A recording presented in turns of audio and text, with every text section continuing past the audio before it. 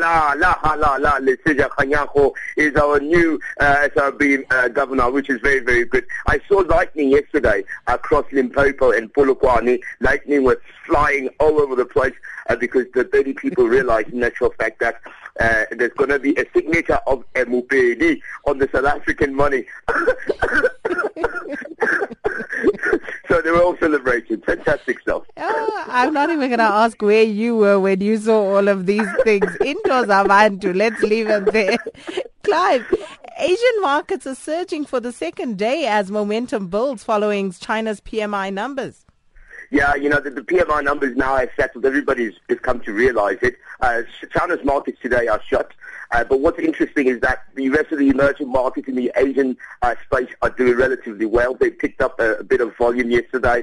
There was a big deal that people were talking about Rio Tinto and Glencore joining each other. They're becoming a force to be reckoned with. Should that happen? It hasn't happened. It's not official, but there's chances that that might happen. That saw Rio Tinto, which is listed in Tokyo, go up by 4.3%, which is quite phenomenal. The yen also held its biggest advance against the dollar since April, as we saw the rate taken up because everybody felt that the stimulus that was left unchanged by the Japanese bank or the Bank of Japan, BOJ, will continue to help them to sustain their economic growth.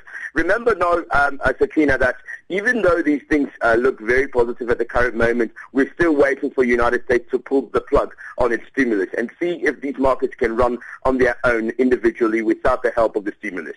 And on that score, dollar advancing as central bank decisions highlight policy gaps.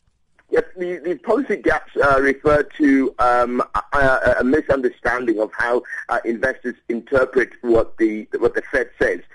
I'll give you an example. Just now we were talking about the jobs numbers, which were very positive. Everybody was excited. But then Ms. Janet Yellen comes out and says, look, we shouldn't just evaluate things based on the economic data. What we should be actually doing is concentrating on the individual businesses within the market itself and whether or not they've done well. Remember, we spoke last week about the fact that some people had to swallow their words because since President Obama's administration, business has done relatively better than ever before. The confidence of American business has been very, very strong. And that's what's helped this economy to recover so quickly and so effectively. Hence the reason they'll pull the plug on the stimulus.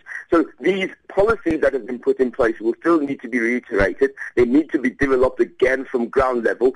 And she still says that we should not take whatever positive data we should take everything with a pinch of salt because we don't know ultimately when will the U.S. actually stop the stimulus. When that happens, then we'll understand where the momentum is being coming from and whether or not the economy can sustain itself without any help.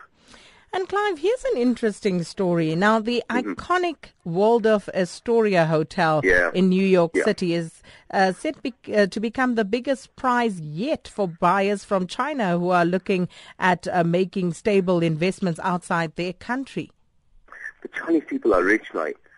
Sakina, I promise you, Chinese people, they are on another level. They're just, somebody said to me, these youngsters, with that hip-hop guys, they say, you must bump up the cheese. That's what the Chinese are doing. They're bumping up the cheese. They're spending money on property. Now, just this World of Astoria, it reminds me of that 1993 film where you have... is it Coming to America, where the African king arrives there and you see all these beautiful women and there's rose petals on the ground and he walks in there. I thought that was the funniest film ever. I still love it. Distant America is so far distant about what Africa is all about. But nonetheless, this building is going to go for $1.95 billion US. That's how much this insurance group Angbang, which comes from Beijing, is going to buy this building for. They will still have Hilton, Hilton Hotel. They'll still manage the operations of the building, the operations of the hotel, so the standard won't drop. Apparently, after the recent evaluation, this hotel is now sitting at a 7-star rating. I don't know if there's ever been anything like that, a 7-star rating. That's how important. So if you want to have yourself a good time, Sakina, book yourself a nice holiday, go to the World of Astoria and have some fun. I promise you'll be treated like a queen.